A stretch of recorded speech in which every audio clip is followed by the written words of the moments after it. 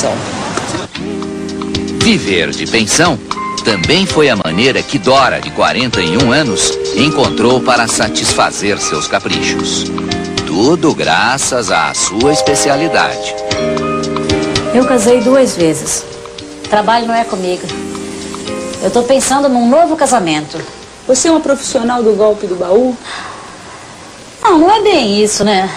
A gente tem que se ajeitar hoje em dia. Trabalho não é comigo mesmo. Como é que é dar o golpe do baú? É fazer um bom casamento.